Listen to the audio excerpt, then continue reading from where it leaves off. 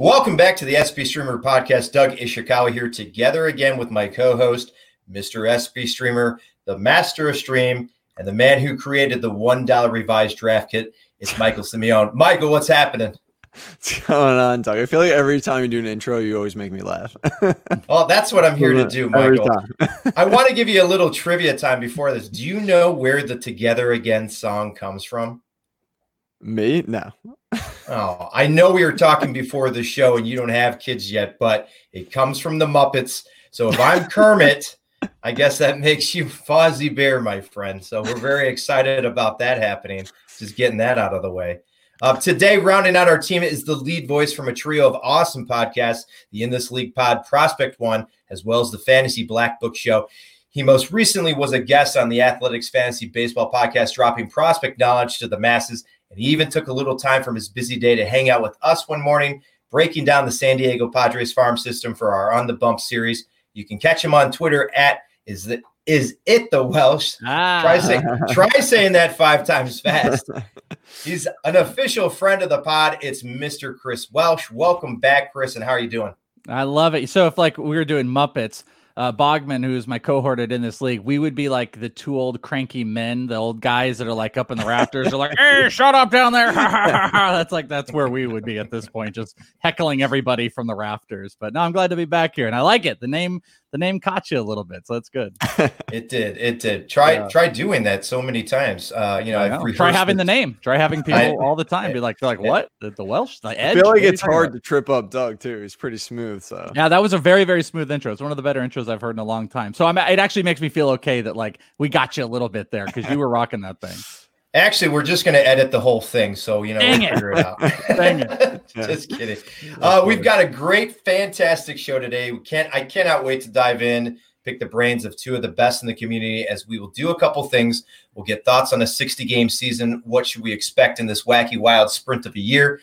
We'll also, we have Welsh here today, so we have to touch upon the prospects, specifically who we think could get the call and what kind of impact they could have. We'll also talk about whether the shortened season negatively affects a prospect's development. And then we'll end on our crowd-pleasing favorite segment ever with, Is It the Welsh Facts? I got it out, guys. Kudos to me. Pat on the back. Let's get right into the show and discuss the shortened season before I screw up anymore. I'm curious to hear your guys' takes on the 60 games. What should fantasy players expect? What's the strategy out there that you are coming to a consensus to as we get closer to a season? I don't want to jump on Michael. I want to hear Chris. I want to hear your thoughts first. I think the first most important thing is it's like we just don't have an idea. Like I think that's something we all need to like really come to terms with, because yes, everything could be normal. The old guy strategy of just lots of pitching, play it safe, don't take risks in my roto, that could totally work and play out. And I mean, of all the years with kind of the craziness in front of us, it may pay off. On the other end of it, though, there is so much that is less predictable in 60 games than we've ever dealt with before. And that's where I'm kind of like setting up shop a little bit in that territory. I just did a mock. I don't know when this is posting, so maybe it's within 24 hours. I did a mock with Pitcher List. Nick Pollock and them, they did a live mock with Eno and DVR, and we were all in it.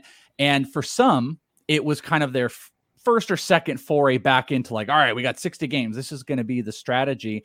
And one of the first things I said when I went on with Nick, and this is something I've been touting on the In This League podcast, is because there's so much I can't count on this year, and there are so many variables that are going to just be completely out of our control, I'm going to try to accumulate hardcore counting stat guys. So take, for instance, Joey Gallo. Joey Gallo is a guy that in a roto format is, oh my God, get him away. 220 average. I can't do this over an entire season. But we also know Joey Gallo, he could rock a 270 batting average over 60 games. And you take his power with a 270 batting average, we're talking about a first round pick. We're in a roto format, not a points format. So I'm banking on some of these guys that have shown trends to be able to, maintain outside of their norm type of stats. And I'm trying to accumulate. So in this mock that I did that people can check out, it's called the Dream Mock that Pitcher List put together. I ended up taking Pete Alonso really high. I took him high because if you're going to, count on a projected type of hitter that could lead in homers and that could at least be above a 270 batting average, which is I'm looking for, Pete Alonso, I took him in the second round. I took Joey Gallo, and I took a few players that could maybe balance out a little bit later, but Adalberto Mondesi, Pete Alonso, Joey Gallo, get me those high-end guys, and if I'm going to dip into pitching, I'm going to go to the very, very top. I'm going to wait, and then I'm going to pay into the later middle rounds for closers and pitchers, and that's going to be my big base strategy. We call it the Ricky Bobby strategy. You ain't first or last this year. So. That's funny. Your first point, I agree with. I feel like this is a year where we could all be wrong about literally everything. We have no idea what to expect. I'm like a little bit more of a hybrid, but leaning more towards the safe side. I'm a little opposite of you, Chris. I want to take the safer players because I feel like they'd be more consistent, because kind of like what you're saying, yeah, Gallo could go nuts, but then he also could hit like 100.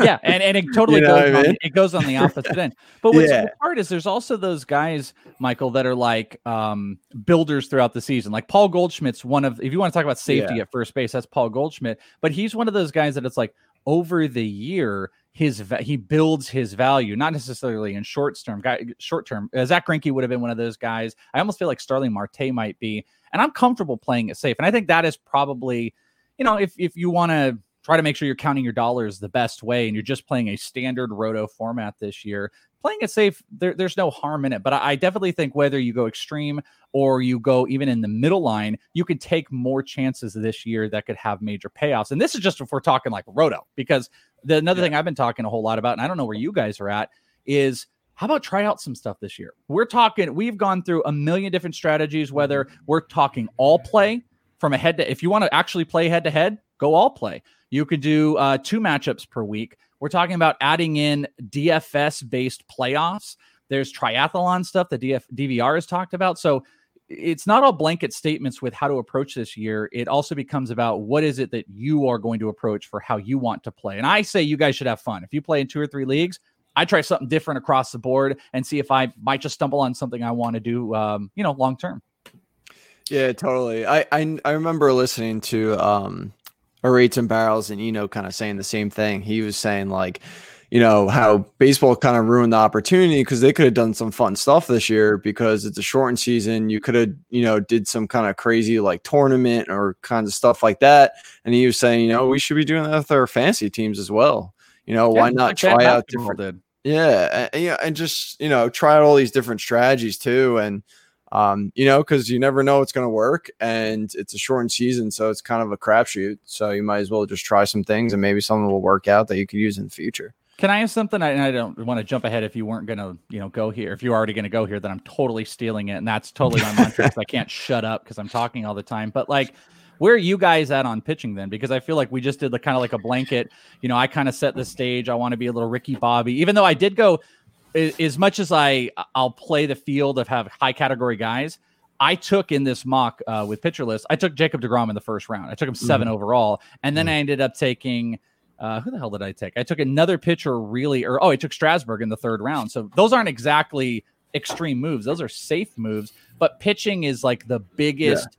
I feel like discrepancy between analysts right now, where some you want the top end because we know innings are going to be really weird this year, while a lot of others, ASB streaming, want to play really late pitching and just don't want to have a high investment in pitching. Are you guys in that camp, or do you think you need to play it safe and get your lockdown studs? I'm actually my thinking is exactly what you said, where I want to try and grab 2 aces early.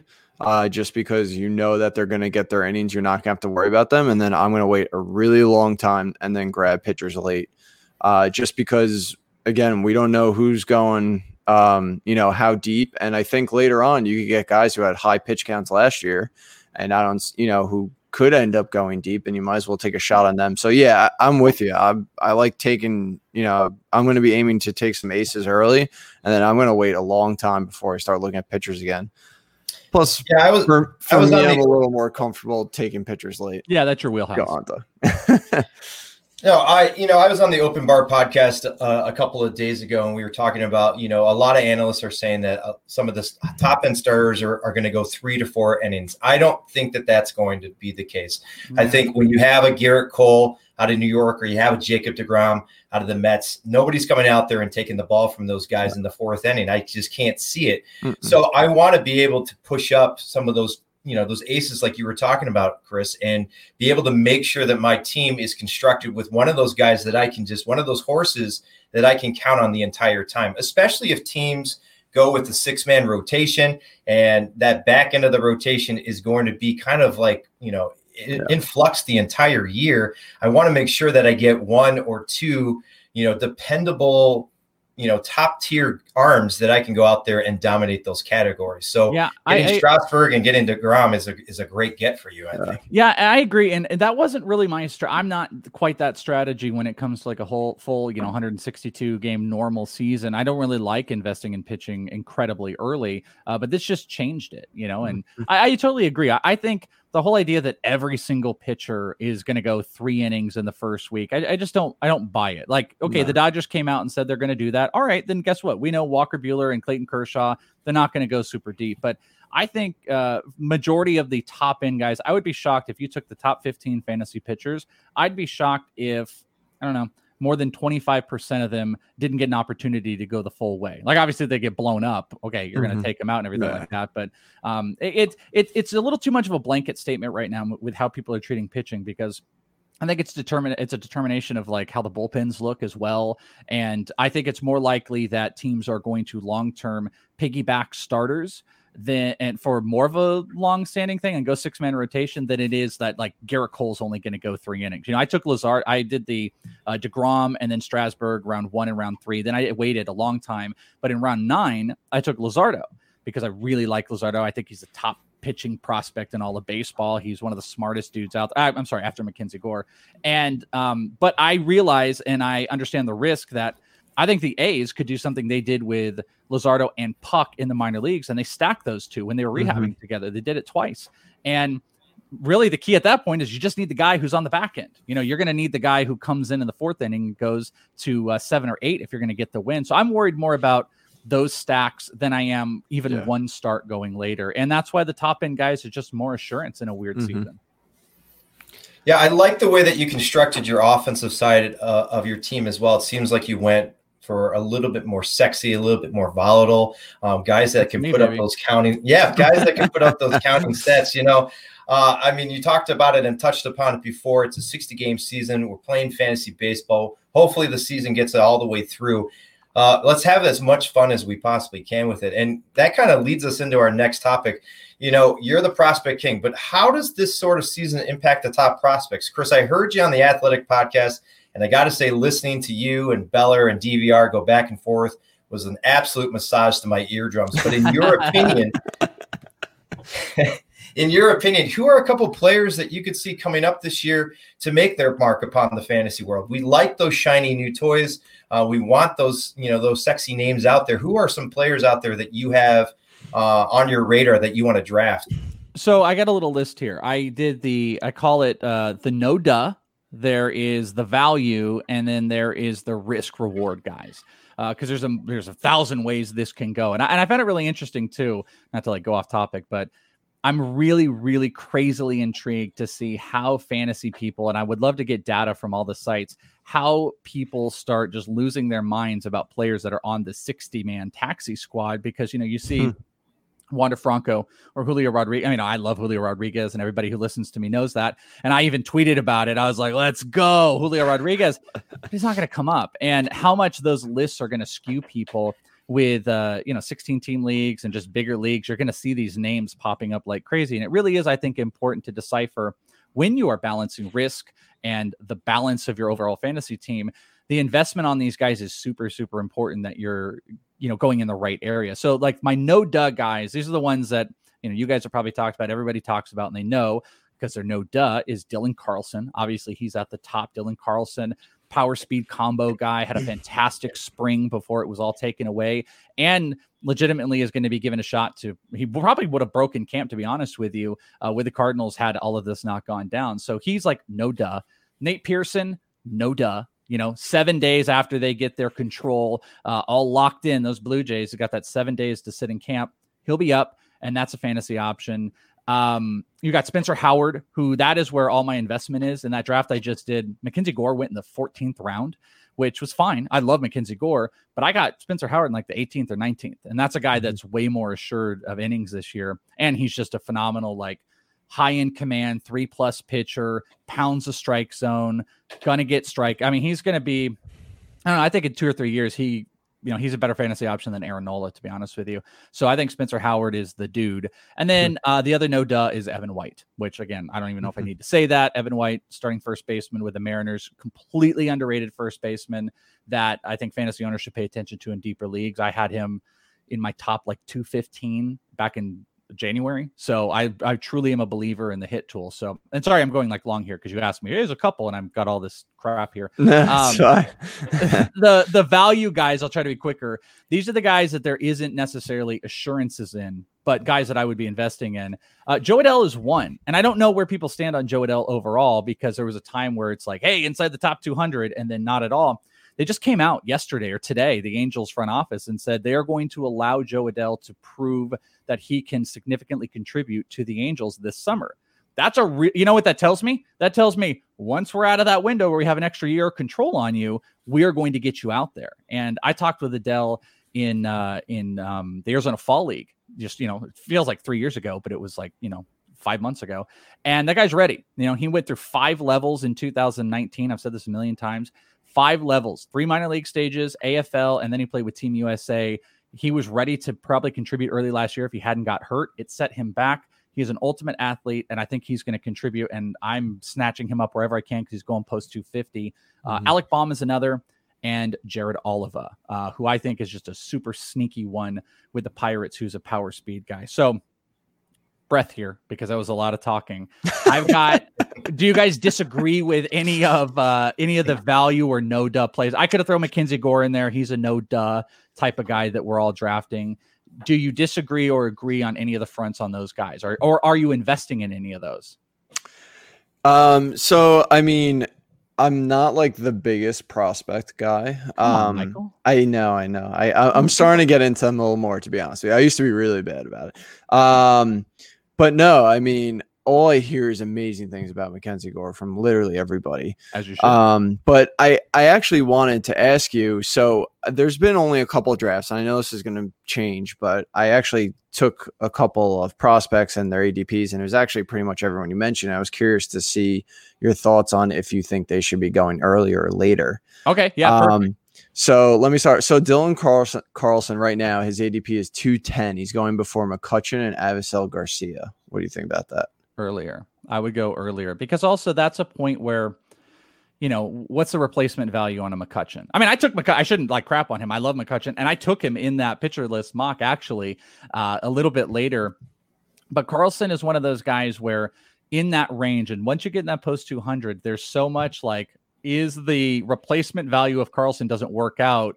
Is it really going to harm me if I have to? Oh, I missed out on McCutchen, and now I got to go pick up whoever. Trent Grisham. I love Trent Grisham. Yeah, that guy could outperform him. So I would say Carlson is a way above the 210, probably in like the 175 range. You should consider. Okay, so now Nate Pearson, Mackenzie Gore, and Spencer Howard are going 244, 245, and 247. They're going before Lucchesi and Mitch Keller. So first question, who do you like out of those 3 young pitchers? I feel like I've asked a couple people this. And second question is, would you push any of them? Would you take any of them earlier? And if so, which ones? So are you asking me like for this year or long this year? term? Yeah, this year. So the guy I want to own this year is Spencer Howard. That's the one I want. He is the least sexy of all of them. I personally love Mackenzie Gore, and I have luckily I can say this because it's not a guarantee, but I've seen all these guys in person pitch, luckily, across the board in different capacities. Mackenzie Gore was like a pro debut. I followed him all at AZL, and Nate Pearson and Spencer Howard are both here for the AFL.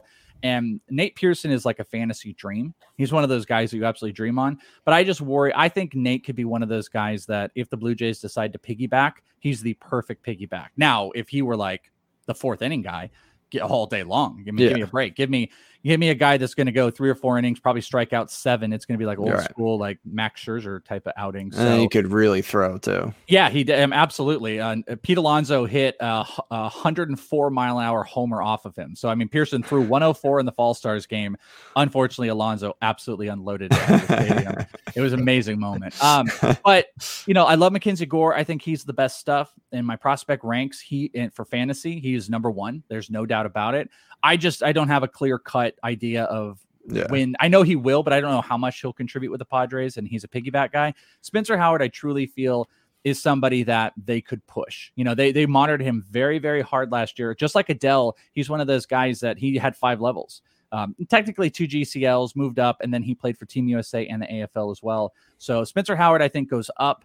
I think Pearson and Gore probably about that range, maybe a little bit higher, especially if you want to kind of play at it. And then as far as like against Keller and Lucchesi, I'm not crazy on Lucchesi. I know he added a pitch, and I've seen Keller, and I like him as like one of these hardcore like command the strike zone type of pitchers. I don't particularly love his stuff outside of his curveball, but I love his command, and I think he's going to maintain the zone really well. But he's with the Pirates, so I would rather have Spencer Howard definitely over Keller. But I might go like Howard, Keller, Pearson, Gore, Lucchesi. Like that's probably how I would rank it if I were drafting for this. Yeah, I was going to ask you if you would take any of them over Keller. Okay, cool. And then you just mentioned Joe Adele. Is around 273, going before Domingo Santana, Hilliard, and Pollock. But you already said you'd take him earlier. So yeah, I would. And I did. I took him not that much earlier, but I don't know. I feel like he's a dude that people want to take around 200, and when he falls around 240, just why not? Especially if you get him as a bench. The draft I just did was a 3 outfielder, which was a little bit different. So 5 outfielder, it is hard to justify if you're really set to, especially if you're in a 15 team, that kind of skews some of the ADP too if you're trying to fill out roster spots. But I don't know. I feel I'm feeling more confident than I have in quite a while that Adele is going to get some time. And you take in, I don't know, Trout sitting out for the first 2 weeks for his child. Maybe Adele gets that opportunity. Yeah. I'm just, I could speculate on it. Is Brian Goodwin really going to hold him back if this team is in competition? I don't know, man. I think Joe Adele is one of those guys. He's, I talked to him, like, he doesn't seem too keen on being a hardcore stolen base guy. So I know, like, if he's not Luis Robert and he can't be a 30-30 guy, people kind of scoff at it, but he hits the ball damn hard. He's going to hit homers. He's super smart. He's the only guy, the entire AFL.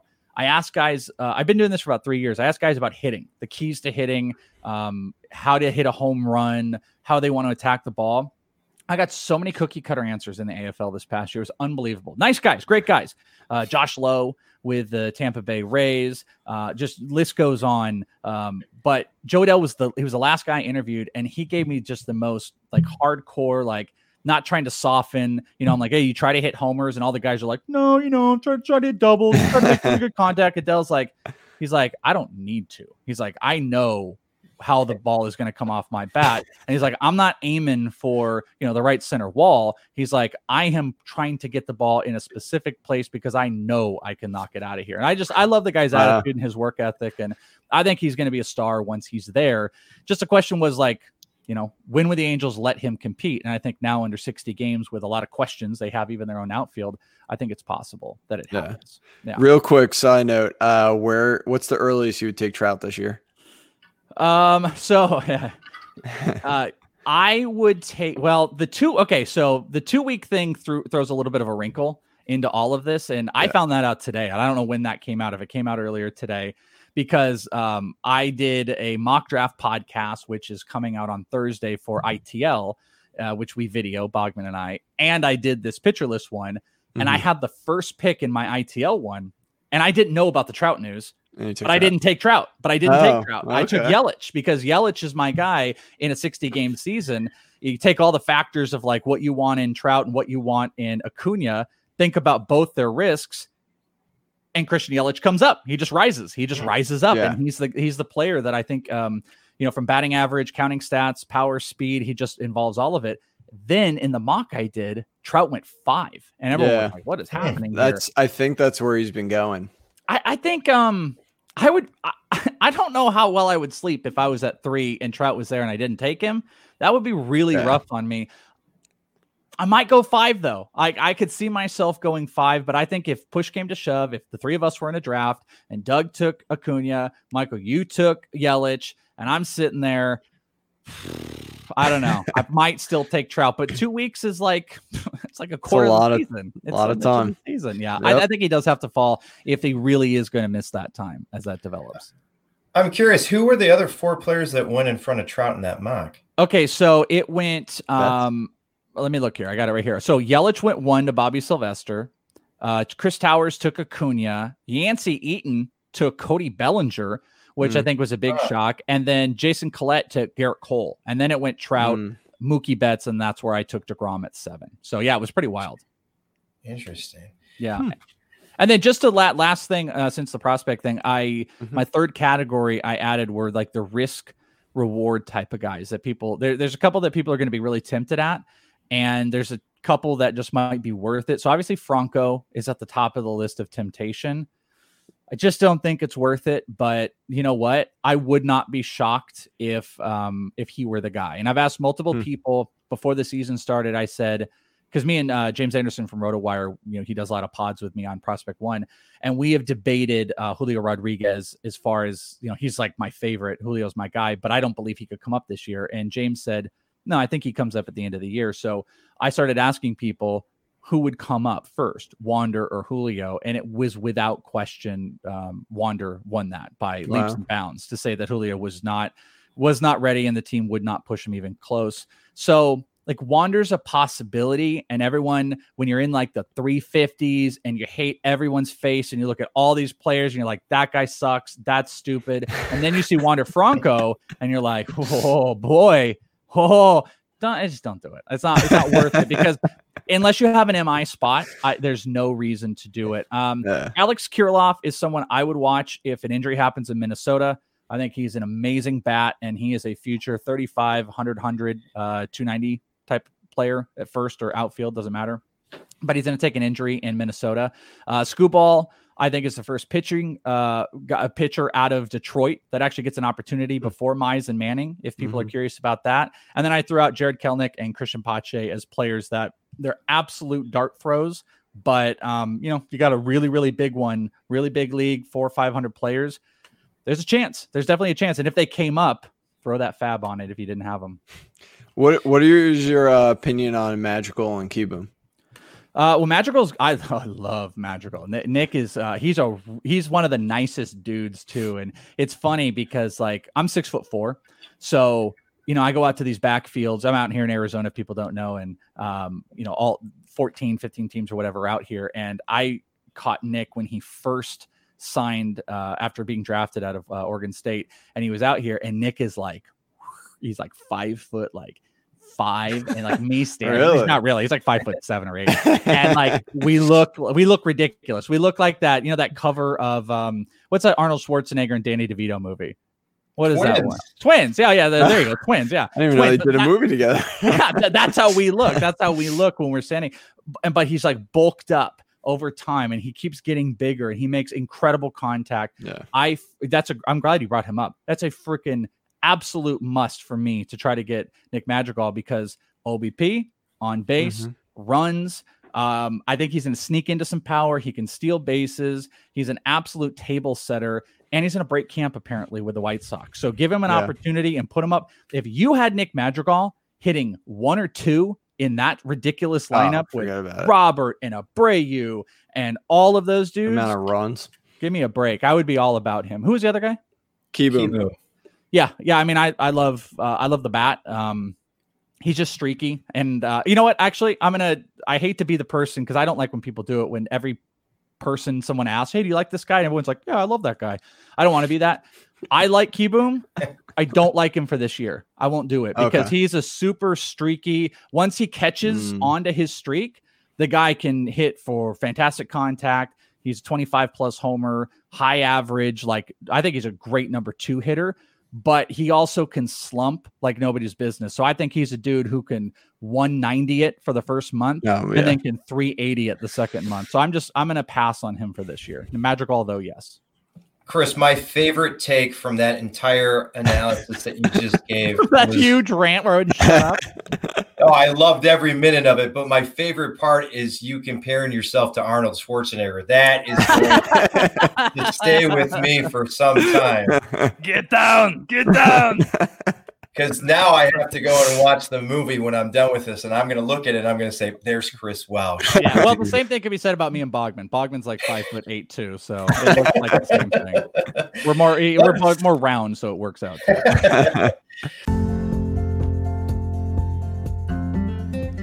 Hey everyone, Doug Ishikawa here, your host for the SP Streamer Pod. We're super stoked to be collaborating with Rotorballer this 2020 season, with the SP Streamer Pod joining the Rotorballer Radio Podcast Network.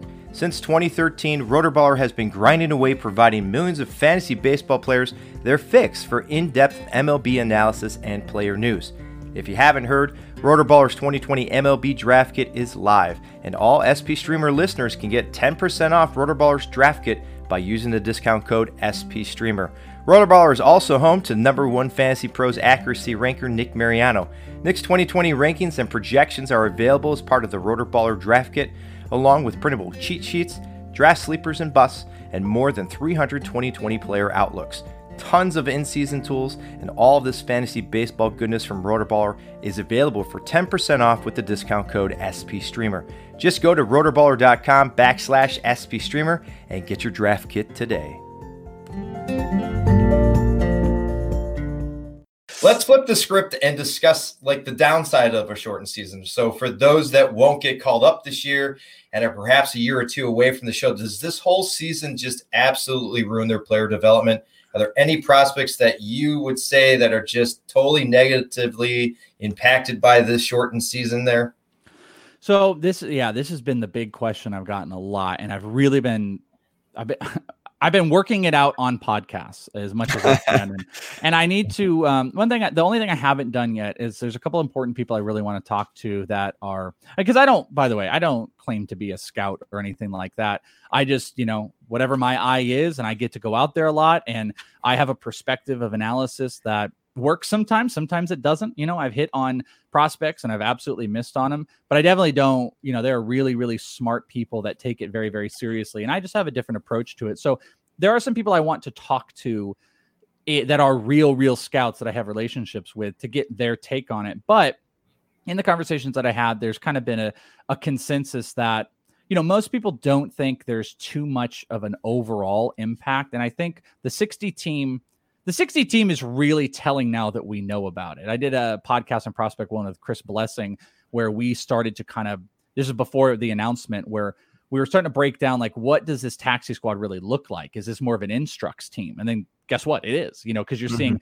17-year-old kids being added to the taxi squad that have no chance. Robert Poisson with the Oakland A's, who was one of the top international prospects, he's got no chance. Noelvi Marte with the Mariners, no chance. Those guys are not going to play this year. But what it shows teams' concern with development to make sure whether they are international, low A, double, triple, to make sure that they're having high competitive games in so they're not losing something. So then back to the question, who are the guys? Because I thought, okay, maybe the AAA players, that's kind of washy, They've already kind of gone through the process. You don't take too much away from them. Could it be the guys that just signed internationally?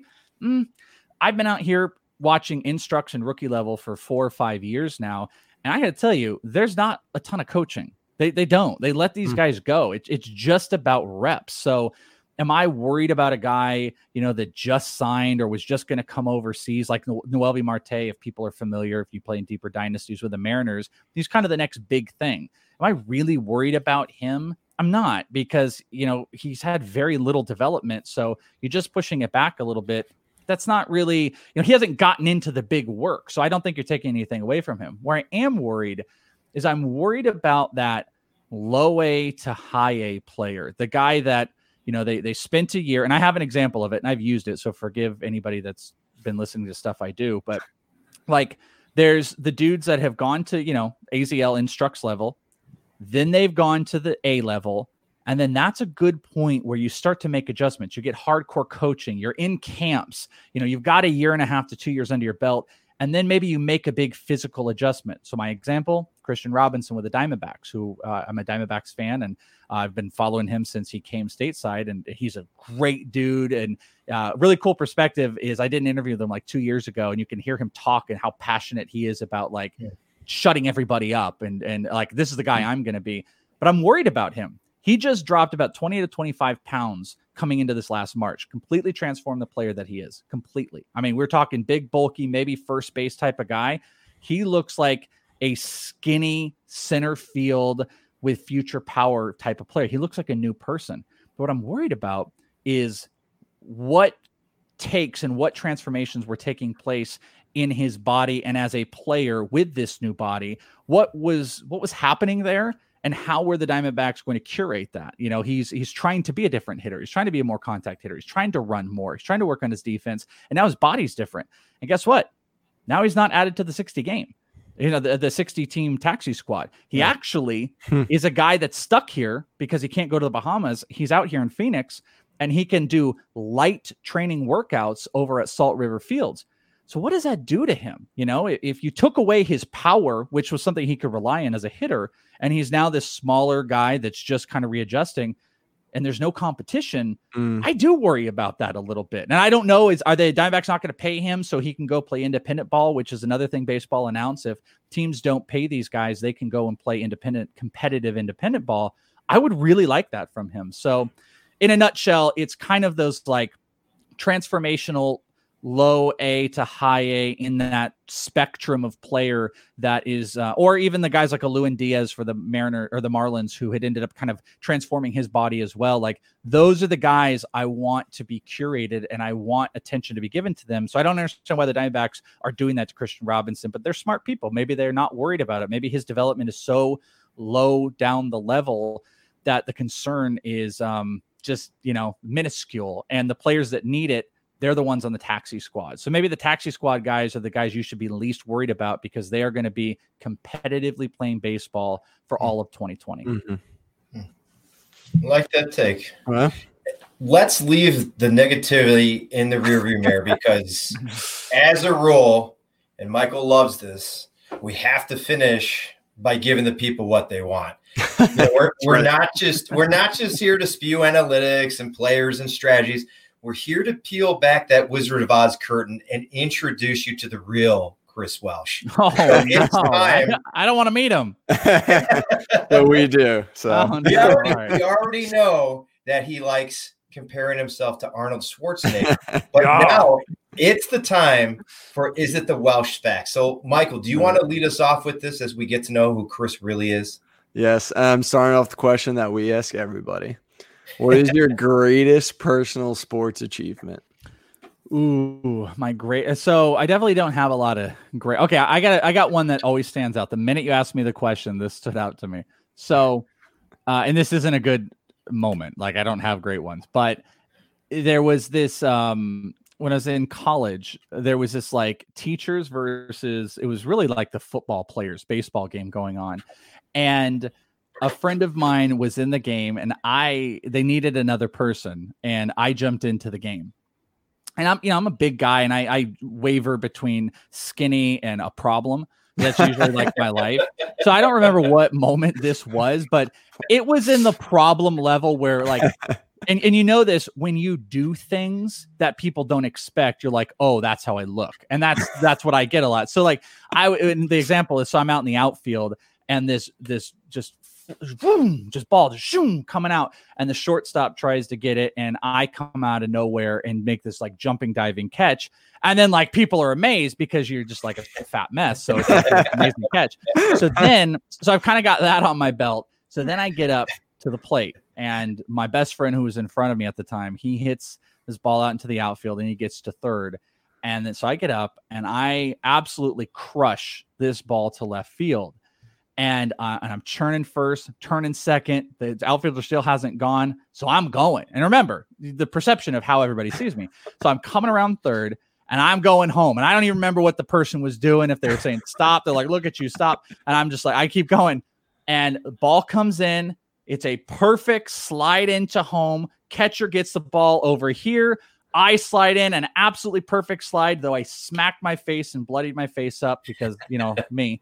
Totally and I get under it, and every football player, every person's like, it's an amazing moment because, again, that's how I look. So that would be that. That's the actual moment. But the other fun one, by the way, was I took BP at the Diamondbacks Stadium for media. And again, those multiple moments of like, this guy looks how he is, and he can do something. I have to say, I think that's the best one we've heard so far. Yeah, well, it's the accomplishments are here and there. Alex Fast said he like hit his dad with a baseball or something, and I forget what his was. It knocked him out. Yeah, that was pretty funny too. Yeah, there's a special feeling, like it's cool doing something, but when you do something that gets other people riled up, I mean, it was like that meme where the dude's like this and everyone's just rolling around him, like it was that type of hype excitement that I did this. So, taking away being insulted, obviously, because of them not thinking I could do that, it's just great to get people hyped up like that. High fives around, I'm bloody, it doesn't matter. So that stands out to me. That's funny. That's awesome. I don't even know where to go from here. Yeah. That was so great. You mentioned a lot of prospects. You mentioned a lot of people that you've interviewed and that you've met, through the years that you've been doing this. But who would you say, if you had to nail it down, is your all-time favorite prospect that you've ever, talked to, been around, watched before, and then, and why? Oh, man. So this is like from a personal level, or just because there's a couple answers here of like, guys that I have just loved being around and had interviews of. I really love Taylor Trammell, who's with the Padres now, with the Reds. He was like super down to earth, and we had a really good conversation. And it was like after. Again, it was almost like the baseball moment. He kind of had this, is like, who are you again? Like after we did the interview, he's like, what was your name again? And he was like, those are great. Like we had this like great conversation, a moment. And since then, Taylor like recognizes me now. So like when he was with the Reds and I'd be back there and he's like, hey, and we chatted up. So that stands out to me for sure as one of the guys I really like. I had as far as someone I saw that has stood out to me as a prospect, there's a couple. Like Mackenzie Gore, when I got to see him, that was like just a crazy moment. And he's kind of been my baseline of evaluating prospects. As far as like, are they Mackenzie Gore level? That tells me something about like the eliteness of them.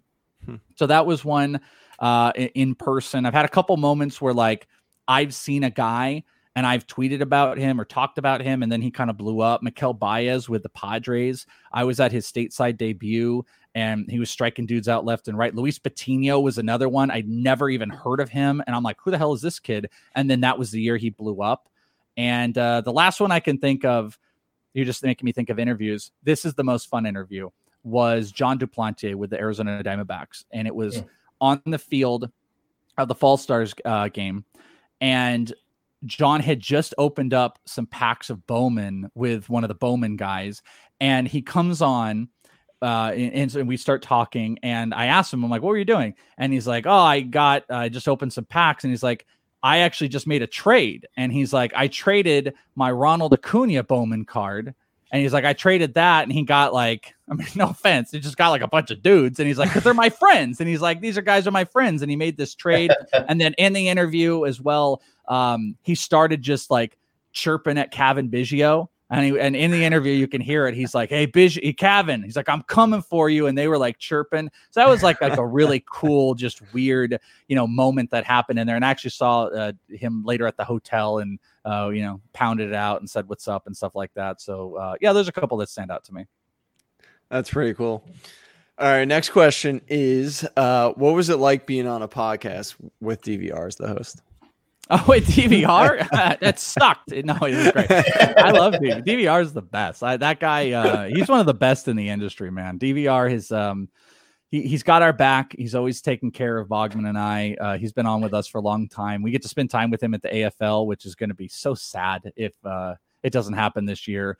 Have some drinks, have some food, DVR is a fantastic host. He's got the voice of God. We always joke when he comes on, we're just like, will you narrate my life? Seriously. Like so he's a pro's pro, man. He's a DVR. He's like amazing. top 5 in the industry for sure. And he's just like even nicer guy than the perception, that he gives off, which he gives no negative perception. Right. Yeah. Like I have qualities that can be unlikable. DVR doesn't have qualities that are unlikable. So he's the best. And you don't have to lie on this next question because Michael and our feelings aren't going to get hurt by anything that you say here next. But what would you say your favorite podcast that you've ever been on, been a guest on? What's been the best one that you've been on and give us a good reason why. You don't have to say us. It's totally fine. Michael. No. I mean, I really liked On the Bump with Coach Ish. That was really there you go. That was one of my favorites. Actually, I'm going to be honest with you. It was one of my favorites because it was like 7 minutes. So it was amazing. Super quick. It was amazing. Best favorite podcast that I was on. When Spore had Bogman and I on, I've been on a Sleeper on the Bus a couple times. That's a big deal, because Bogman and I, we've just been around this for a long time. So, we have beat people down by just people knowing us. And, we're just different. We're a different style of fantasy. We're very entertainment based. I'm a radio guy, so I want to incorporate a lot of these different things in it. But, we're not like a stalwart, in the industry or something like that. So, when you get on Sleeper in the Bust, it's a big deal. It's absolutely a big deal. And Spore's he's become a dear friend. He was actually, funny story of like, industry people in the baseball side. He's the first person that we got introduced to that knew us and listened to us. And we were like, what? Like Spore knows it. I was talking about the Angels prospects from a long time ago. And we're like, who are those damn Angels prospects that were going to be so good and everyone can't stand, and they turned horrible? And I was like, Brandon Wood. And I was trying to think of another, and then we couldn't think of it on the podcast. And then Spore tweets at us, and this is like 5 years ago. And he's like, Dallas McPherson. And I was like, I'm like, that's it. And then I'm like, wait, Spore, how did you know? You listen. So since then, we've just become great friends. We text, we complain, we have all the stuff. We spend time in the AFL, and I'm really honored anytime anyone thinks about anything. But Sleeper on the Bus, because we also did like 2.5 hours, I think, as well. So that one stands out. That's a big deal. Anybody would want to be on Paul's show. Yeah, I feel like that's like everybody's dream essentially, because I feel like it's been one of the best podcasts for a long time, and everybody listens to it basically. So yeah, exactly. But I truly do mean I told this to a couple of people recently because I've just had like a little bit of an influx of doing some interviews. I'm honored anytime because I don't have like a really good clear picture of my place in the fantasy baseball industry. Like I definitely know I'm seen for prospects and stuff like that, but I don't have a great gauge. And I think a lot of people struggle with that and have a problem with that of understanding where do I fit in the industry and what is my perception, while not realizing that, there's probably hundreds or handfuls at least of people that are just like, wow, I would love to be in that situation. Same thing goes for you two guys, the same thing where, I'm trying to speak for you. You may not know your place in the industry or feel a certain way about where you are, whether it's good or bad, and not realizing the amount of people that look up to you and will eventually be like, oh, I just want to be like Doug. And I want to have a brand like Michael, they're going to feel that way. So I have the exact same thing, regardless of me doing this for 5, 6, whatever years. And, Bogman and I building a Patreon, which is hard to do. But anytime anybody thinks of me, I'm like super honored. I'm like, wow, that's cool. They thought I would be interesting to have on their show and talk, and maybe we can have some fun, and maybe some people like what I say. So I legitly, not dumbly, even though that's not a word. I love being on podcasts, and I love when people think of me. So this is a great time. I love Coach Ish, and I like Sleeper on the Bus. Thank you. We only do the on the bump series because Michael once said to me, he's like, "What's something that you can do because people don't really want to hang out with you for too long?" Right. And I'm like, "Well, let's just do it for like 8 to 10 minutes, and then we'll get the heck out of there." Well, maybe next season you can go to like 15 minutes. Yeah, we'll think about that. I think 11 to 12 might be just fine, but we'll see how we get there. But yeah, I appreciate you for that. So we got one more question left for you. All right. You can name more than one person, but who are some of your favorite guests that you've ever had on your podcast? Ooh, favorite guests. I would first say, like, I always love my friends, the guys that have become my friends. So like, football, but on our football podcast, Jake Seeley, he also obviously does baseball. Jake is, that dude's become like a brother of ours. I absolutely love him. And he's one of those people that, like, wherever he's working, he might try to tell them like, hey, those in this league guys, so he's always got our back. DVR, Spore.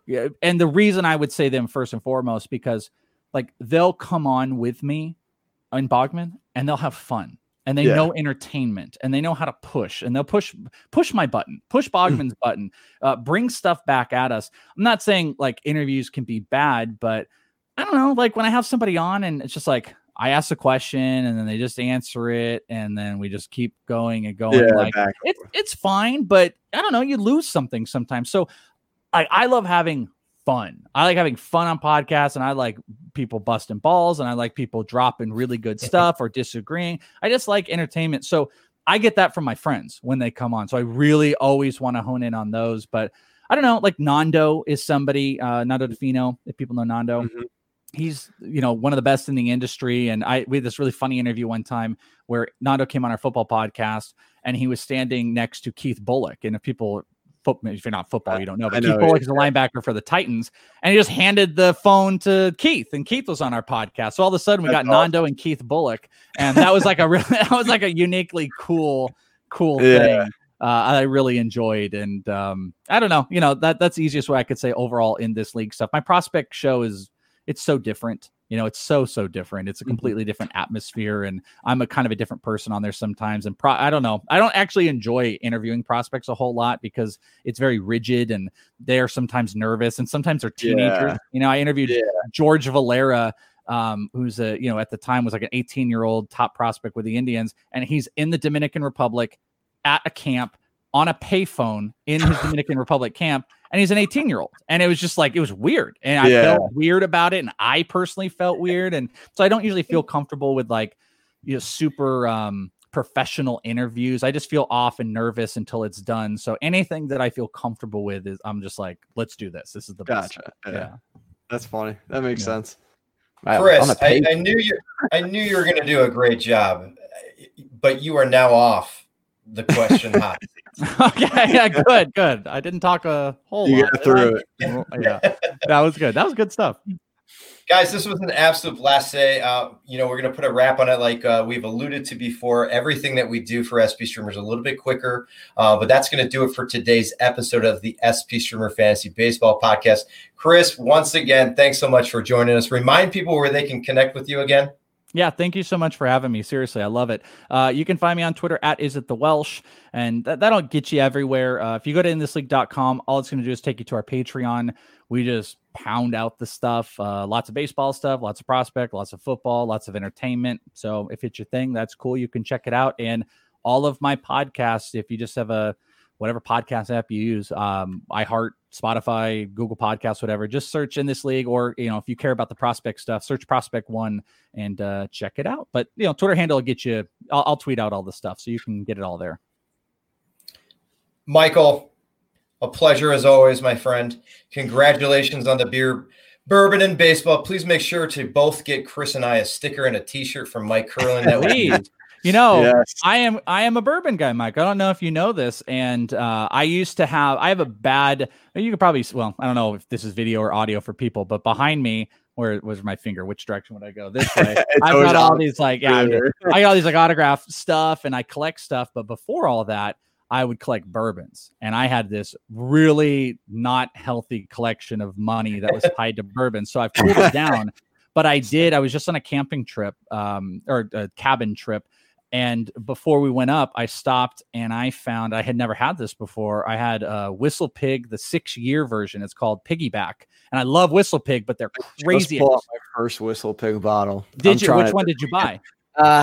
It's upstairs. I don't have it down here. All right. So I don't remember. I would know what it is by the price. I could tell you that. But it was not expensive. It was maybe 50-ish. I think you got Piggyback. I think that's the one you got because Whistle Pig is it's incredibly smooth. It's amazing. And there's a lot of price levels. This happened to be one that's more of a consumer cheap 6-year rye. And I had it this weekend and it is phenomenal.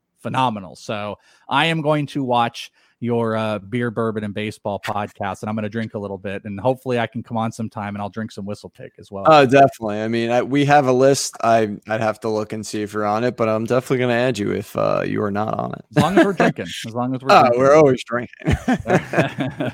Thanks for coming on, Chris. Really appreciate it, man. Oh, yeah, absolutely.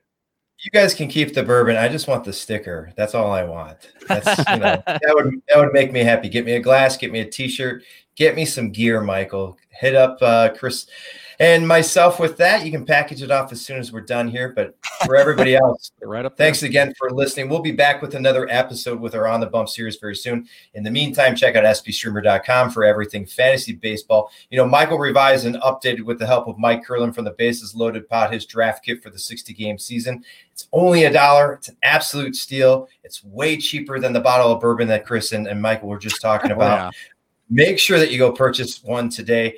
And as always, if you enjoyed this podcast on a platform that allows you to share and review us, would be totally and greatly appreciated. For Chris Welsh and Michael Simeone, I'm Doug Ishikawa. Take care, stay safe, and we will see you soon.